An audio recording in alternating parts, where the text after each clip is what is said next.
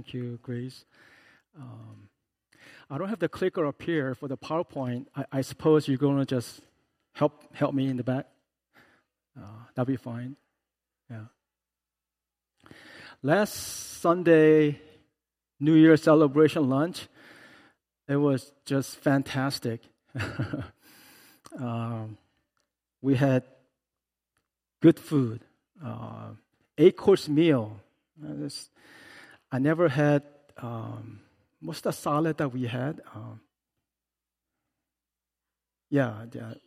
No, jellyfish. I never had that before, but it was interesting texture. It was good. Thanks. And then the fellowship was just, outstanding. I sat with a family, Brian and his wife and his 3 kids. So as soon as I heard that, I was thinking ahead, like, okay, there's going to be a lot of leftovers today. It turns out his 3 kids, they love Chinese food. So I saw them eating, and it was just so much fun. We just need to do this once a month. Yeah. And we had a little fun game. They asked questions, and I got to know a lot about our church that I didn't know before, so it was all good. And like I said, I wish we could do this every Sunday, if not once a month. That would be really good. So we've been doing this study, sharing about Jonah for the past couple of months now. And we're here at chapter 4 now, the last chapter. We just have a couple more Sundays to go. And I don't know about you, but I'm already sad that we have to finish this book. I wish we could kind of go back to chapter 1 and just restart everything and observe different things. But that's not how it's going to go. But I trust that you are being blessed, that you are re-examining this book. It's not just for the kids, it's for adults as well. So there's a story of a father and his newborn baby. So one night, wife observes her husband who is standing over a crib and looking at the baby. And he will step back, and he will go back, and he will shake his head, and he will just utter out different words like, amazing. She's so precious. This is just wonderful. So just listening to this, the wife was moved. Her eyes glistened. And she went over to her husband, put her arms around him, and she whispered, "Penny for your thoughts?" And without any hesitation, the husband replied, "It's amazing." And she goes, "I know." He goes, "Look at this. I mean, if you really take the time and look closely, it's amazing that someone will build this wonderful crib and then charge only $45.99. When you miss the big picture and become myopic in just your own observation, it could happen, right?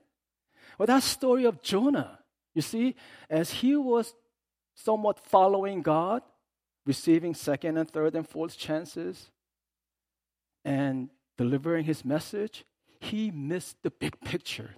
You see, God is God of all people. They all belong to God. God said, not just Israelites, Ninevites too. They're my people. Jonah missed this big picture. Wait. We're the chosen nation. Israelites, you're our God. You love us. And only us. When you become myopic in your own views, sometimes you even try to correct God. That's what Jonah has been doing all this time. He's wrestling with God. God's will, my will. And today I want to present Jonah in a different picture. A baby. He's a baby prophet. Because it doesn't matter if it makes sense or not. Jonah just wants to express his feeling. And God, this is what I think. Again, it doesn't matter if it makes sense or not. Jonah's going to blur out whatever is in his heart. And he thinks that's the right way. And it's unfortunate. So we talked about his sermon, right? Pastor's Dream. 8-word sermon. I mean, how long does it take that? I mean, to prepare this kind of message. 40 more days and Nineveh will be overthrown. That's all he said. So he goes to a foreign country with God's message. And we know Nineveh. Nineveh is a great city. God said himself. But then we also know Nineveh is a great city in that they're a great city of sinners. They gained this power. Their empire, Assyrian Empire, lasted over 500 years. How did they do it? Because they will conquer people, they pounce people, and they did whatever they wanted to do. They were known for their evil. They wrote a book on torture. So he goes to this city, the capital city of this empire called Nineveh. These people, they're powerful. They're sinners. They've been around. So what does it say? 40 more days and Nineveh will be overthrown. That's all it says. And God works behind the scenes. And the people, they responded from little kid to all the way to the king. And in fact, king made a decree, remember? Everyone should wear sackcloth and confess and turn from your evil ways. He said it. He admitted that they were evil. So people followed voluntarily. They repented. They prayed. And they fasted. Even the animals. I mean, this is a miracle. Because we know people don't want to change. Evil people, that's what they are known for. They don't want to change. They want to do whatever they think is right, whatever they want to do. But these people, they changed. All the while, not having any assurance that this God that they never knew before, that they never worshiped before, that this God might forgive them. They just said, who knows? Maybe this God will relent. Maybe this God will change his mind and forgive us. I mean, logically, is this possible? Assyrians are more powerful than Israelites. They could just come down and take care of this small country anytime they want to. They have their gods. One of them, remember, fish god, Dagon. So who cares about the God of Israel? Our God is more powerful because we're a more powerful nation. They could have said that. They could have just drove out Jonah, a foreigner. But somehow this message touched them. God's miracle. In the meantime, what was happening back at home? Jonah was around during the time when Israel was divided. Northern kingdom, Israel. Southern kingdom, Judah. We know Northern kingdom had 19 kings, but none were righteous. They were evil. They went against God. So people, they were filled with idol worship. They turned away from God. So as God's prophet, Jonah was representing God, sharing them God's messages. No one responded. He was hoping, he was praying that people would listen to him, God's message. But no one did that. But now here he is in Nineveh, a foreign country, Gentiles, sinners, evildoers, and they are responding to the gospel, the good news.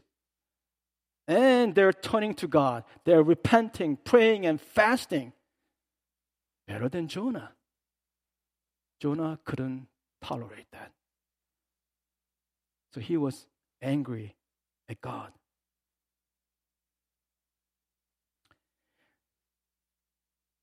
This is the passage that we come to. This is how Jonah responded. When he should have been ecstatic, blissful, exuberant, right? He shares God's message. And people are responding. This is something that he's been waiting for, and yet he is angry. Look at verse 1. But to Jonah, this seemed very wrong, and he became angry. He prayed to the Lord, "Isn't this what I said, Lord, when I was still at home?" Apparently, he had this discussion before. He ran to Tarshish because he knew this might happen. That is what I tried to forestall by fleeing to Tarshish. I knew that you are a gracious and compassionate God, slow to anger and abounding in love, and a God who relents from sending calamity. Jonah knew God. This wasn't the first time around. God called him before to serve him. He represented God. He experienced God better than most. So he knew God's attributes, that he is gracious, undeserving, and yet God almost cannot help himself but to reach out to people's needs. Whatever they need, God is like on standby. He just goes and he provides grace, undeserving. He knew God was gracious. He knew God was compassionate. This is a Hebrew word, rahum, that describes mother's womb, where new life begins, and then life is sustained. There's something about moms, right? They have special connection with children, especially when they're pregnant. They're connected. When they're sick, baby's sick. When baby's sick, they're sick. Only difference is that they will rather suffer all the time, even for the baby. They will not hesitate. Other way around, maybe not so much. This is mom. Well, this is what this word describes. When God is compassionate, this is what it is.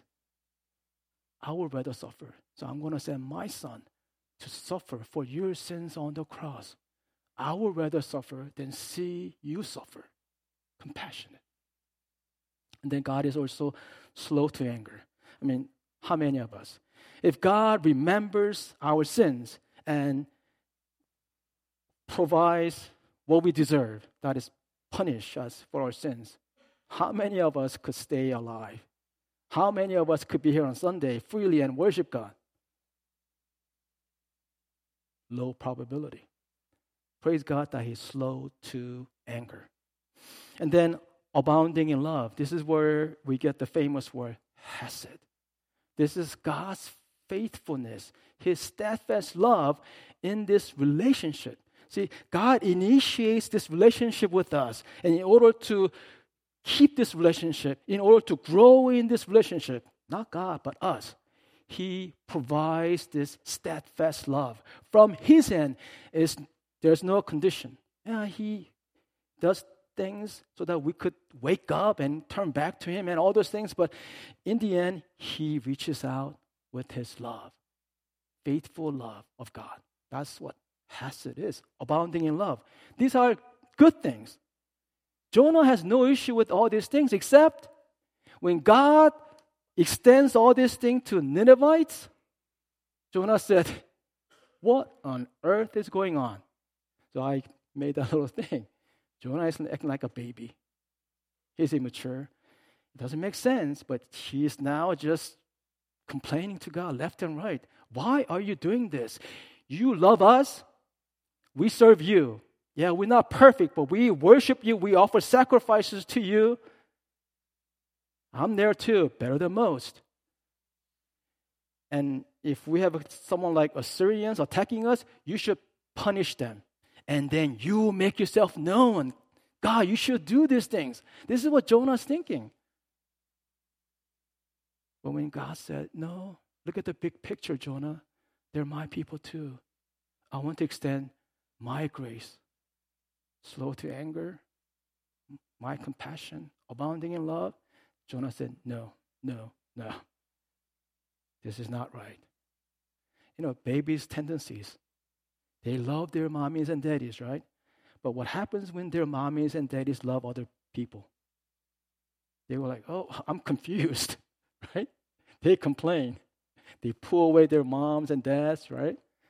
That's just natural thing because they don't know any better. Jonah is acting like that. He knows better, and yet he doesn't care because he's now in the mode of, this is what I think is right. He knows God. He knows God is almighty and omniscient. But wait, God, now you listen to me. acting like a baby. There is an unofficial theological term for this. It's called a tribal faith. Me, us, our community, you bless us. And that's it. If you want to bless other people, okay. But bless us a little more. Is it just Jonah? I wonder if we examine ourselves, we might not think like that at times. I observed these kind of things more when I was serving at Korean churches. I mean, I had people just coming up to me and telling me just straight face to face. Like after we preached about the offering, for example, like you give 1/10 to God. You know, the point is, everything came from God. So even if we give 1/10, 9/10 is good enough. God will provide all our needs and more. It's a step of faith thing. It's to show our appreciation, all those things. Like he is wealthy person, beautiful family, and he goes, okay, pastor, you want me to give offering? Okay, I will give my 1/10. But God better bless me. I'm going to just check how much he will bless me. So he's like grinding his teeth, but willing to give 1/10. I mean, you know, we have to start somewhere, right? Okay, I'll pray for your brother. I'll pray for your family. I'm not making this up. And there's a family whose kid went to Ivy League. You know, we have smart kids too, going to Harvard, Yale, Stanford, Brown, Princeton, Cornell, Columbia, whatever. And they would say, you know, I came to 5:30 morning prayer every day. And I prayed to God for my child, and praise God, he delivered. I mean, I understand where this person is coming from, but is that how our prayer works? We come with our prayer items and go, pew, God, bless all these things, and then we go home?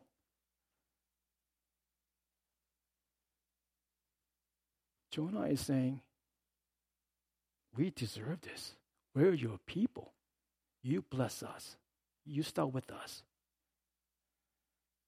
Those of us who serve more.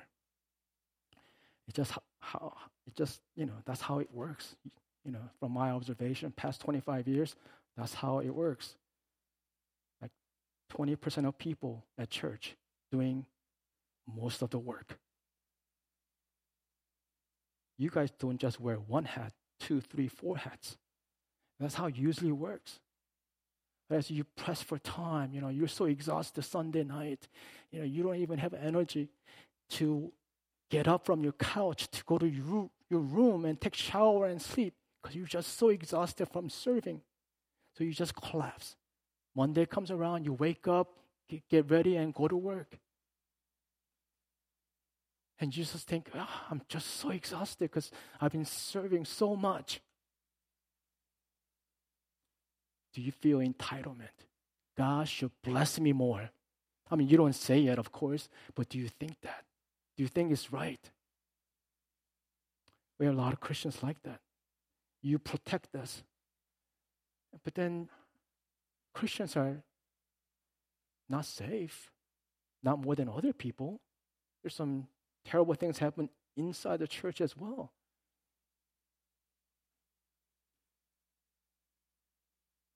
God doesn't work like that. We all belong to God. God loves all people. God so loved the world. Song we sang today. When you're a baby, it's inevitable that you would talk like a baby. Look at verse 3.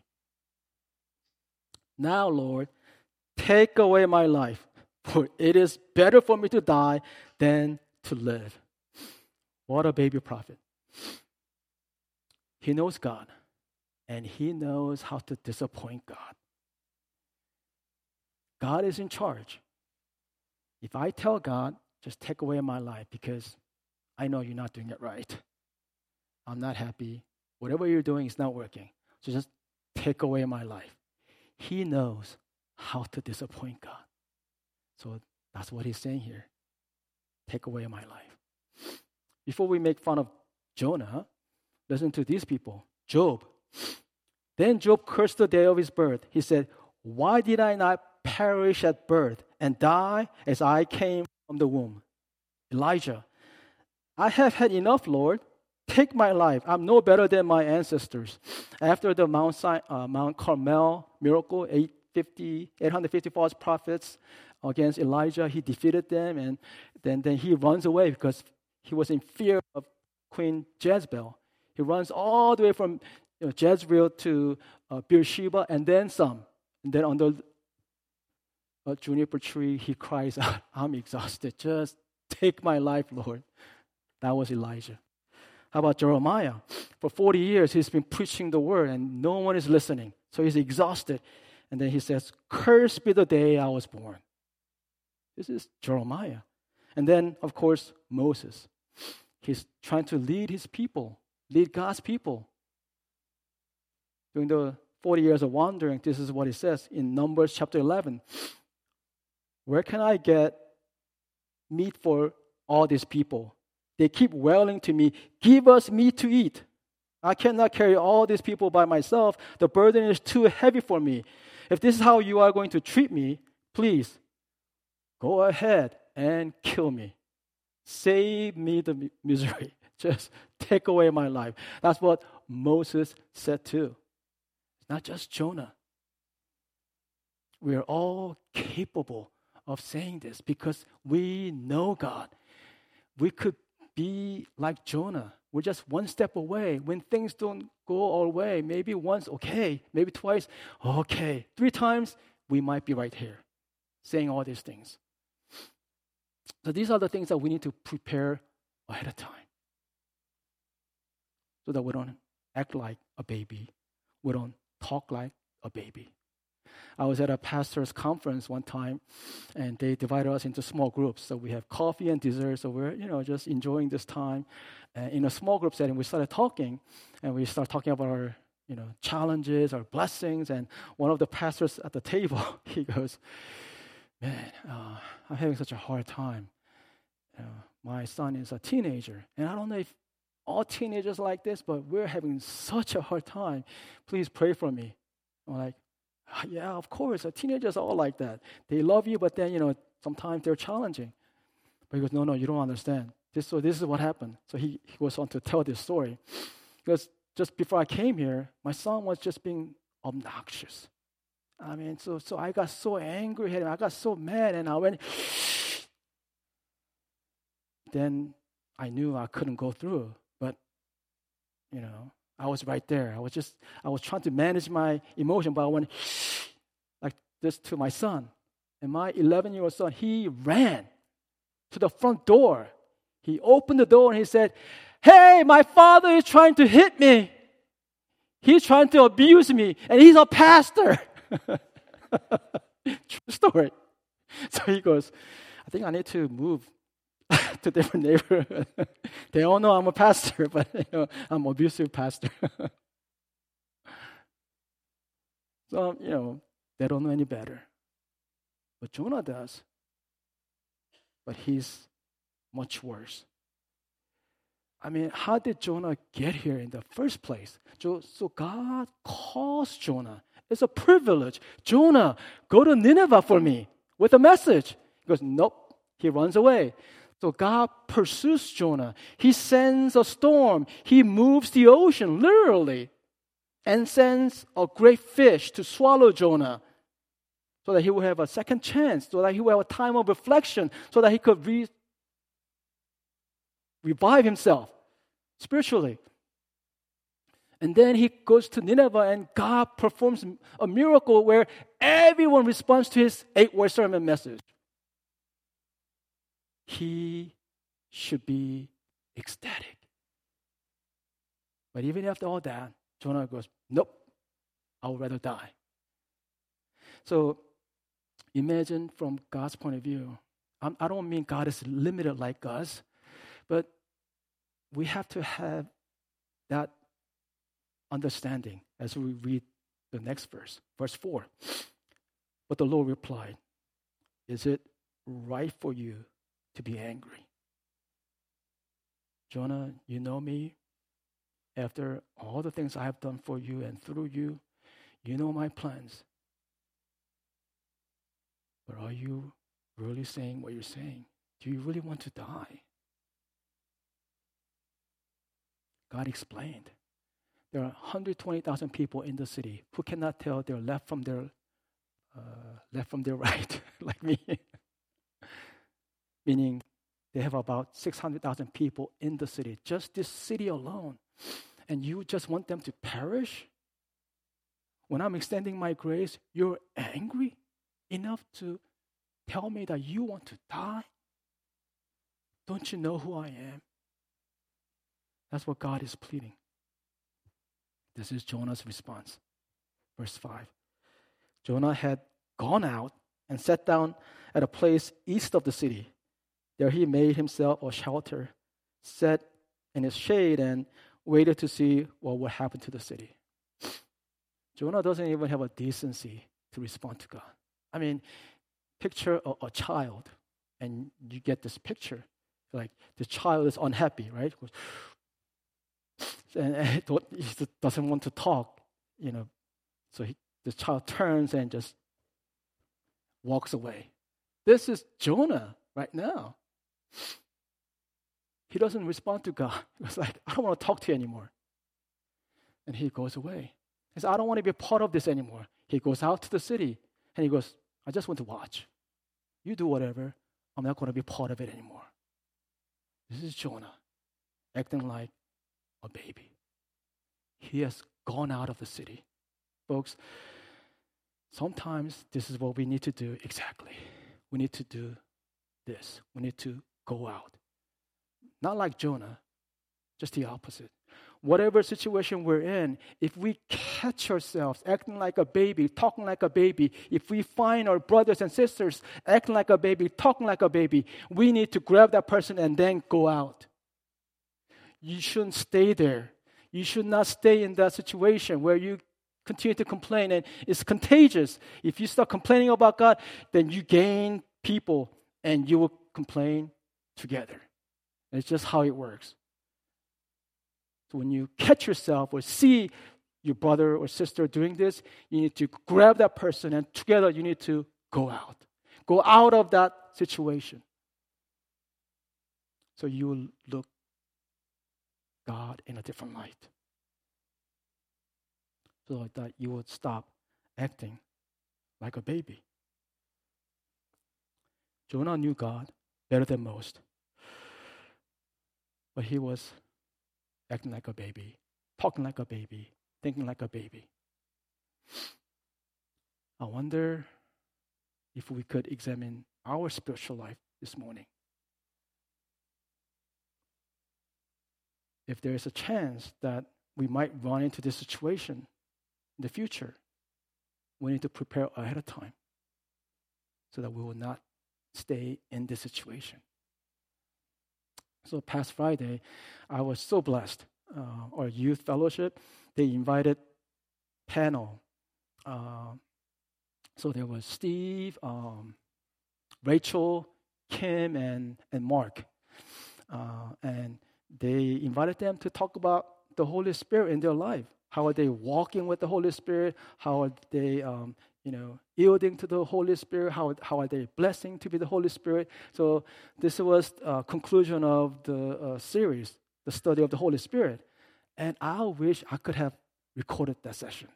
It was just amazing. People said all the right things and they shared their personal life and we were touched and moved and blessed. I really wish we could have recorded this so that I could share with you guys. Put it on our website, It was such a blessing. And I think it was Steve or Kim, they said, first thing first, in order for us to live with the Holy Spirit, walk with the Holy Spirit, obey the Holy Spirit, you need to be saved first, right? I'm paraphrasing, but basically that's what they said. When we accept Jesus Christ as our Lord and Savior, then we receive this Holy Spirit, the permanent indwelling of the Holy Spirit, and He lives in us. God is now with us, in us, helping us. So first thing first, if we want to grow out of this phase of being baby Christians, we need to make sure we are saved. And then we need to fix our eyes on God. And we do this through worship. It begins with worship. Folks, we don't know how blessed we are to be here on Sunday to worship God. And every Sunday, a lot of places it's not guaranteed. If we go back to the first century Christians, when they were being persecuted, they met. When they took away Peter and John and some other leaders, they still met and worshiped God. When they were being excommunicated and being oppressed, they met. And that's how they gained their strength to face the world. When they worshiped together, when they broke bread together, when they prayed together, when they sang together, when they shared testimonies together. That's our worship. We don't know how blessed we are to be here on Sunday. And we need to make sure that when we come, that we anticipate God's presence, God's blessings, so that we could encounter God together. This is a time when we receive energy, so we could go out on Monday through Saturday and fight, the spiritual fight. So it has to start with worship. Then you do your daily worship, daily devotion. When you read the Bible, why do you read the Bible? So that you could apply the Bible. But it doesn't end there. And the best way to compliment a pastor is to compliment his sermon. I'm not begging for something. I'm just saying, all the pastors will agree with me. But there's a right way to do it.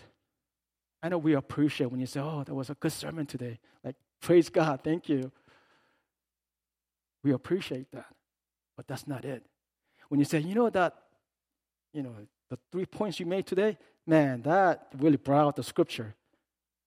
We appreciate it, but that's not it either. The illustrations, man, they were on spot today. Man, ready to go, Pastor. We appreciate that because it does take time. You have to read, you have to do, research, put together all those. It takes time, but that's not it. If you're gonna compliment your pastor when Pastor Justin comes back and resumes his preaching duty in April, this is what you should do. You should listen. You should apply. And then when you come back, like a week later or 2 weeks later, when you catch Pastor Justin, you go, man, you know that sermon you preached a couple of weeks ago? I applied that, and this is what happened. That is the biggest compliment you could get. Or if you could tell him, in my daily devotion, this is what I read, and this is how I applied. Man, Pastor, listen to this. This is what happened. It reminds us we're preaching the living word. We are dealing with the living word. We as a church, we are reading the scripture, the living word, and people are changing. That's what encourages the pastor the most. This is what we need to do. Worship, focus on God. Daily devotion, focus on God. Pray, focus on God. Not just bringing your prayer items and go, hey, this. No, what do you want me to do? What is your plan? How can I follow that? How could I get involved in that? This is how we should respond. Then we reach out to each other. Go to your small group. If you don't have it, create a small group and let us know. We'll help you. So you could create a new small group and share your life, share your love of Jesus Christ, and all those things. Do all these things. And as a community, that's how we're going to focus on God. That's how we're going to grow. I look forward to that. Been there, done that. I told our youth, I have a little scar underneath my chin. I told that story. I had an argument with my parents. My father wanted me to stick around and help him. He was just doing some, renovation, remodeling, and he needed my help, hold the ladder and then, give him this and that. I go, Dad, I need to go to my friend's house. We made a plan today. We're going to play baseball and we're going to do all these things, We're going to eat peanut butter jelly sandwich, and we're going to eat chips, and we're going to have a lot of fun. I made a plan on, can you just stay for a couple of hours and then go? I said, no. So I got my bike out, and I was going to my friend's house. As I reached his cul-de-sac, I thought, I am free. So I was riding my bicycle like this, like, I am free. I'm pedaling like this because, I was pretty good at it. And then I see a rock. I was like, it's no big deal. What's the probability of my bike hitting that rock and something happens? Sure enough, it went over there.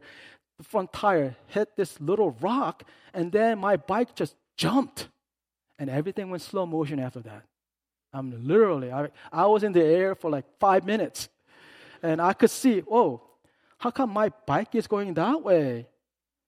Well, I'm in the air, I'm going that way.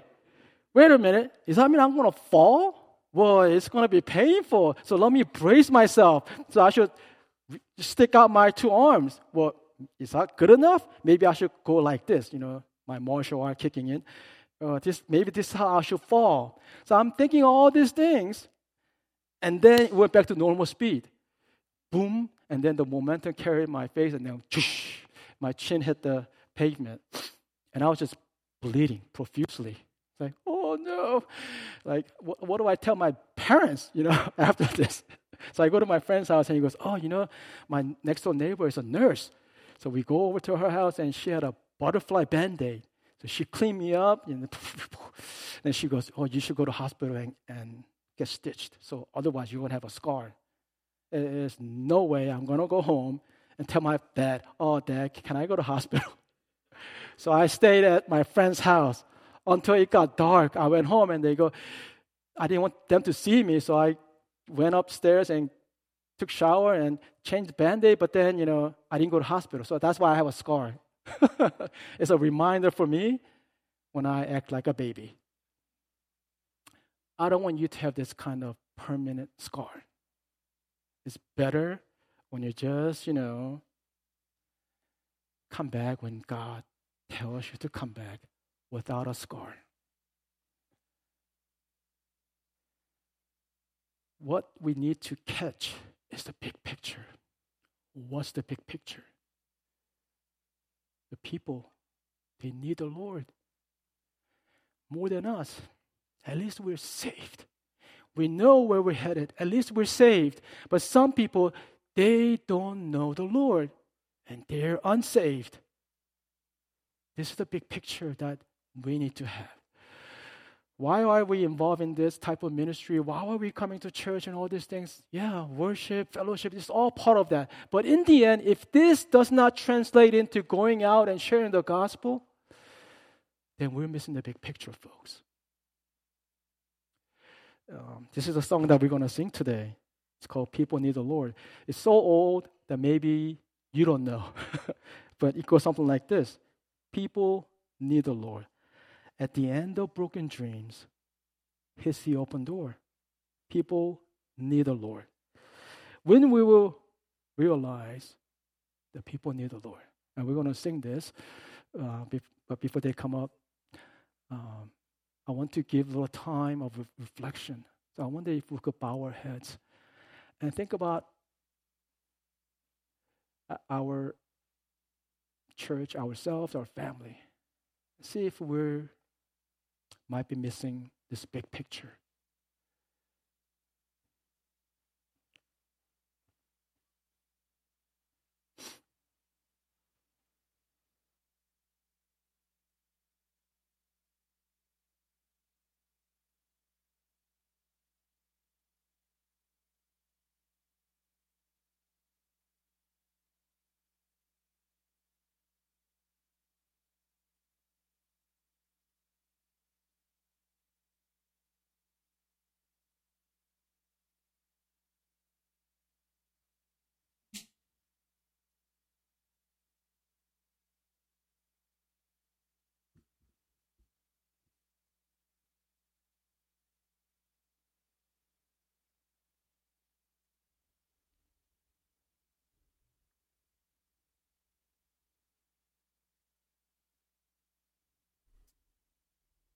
Please respond in song with me as we remember that there are many people who still haven't heard about the good news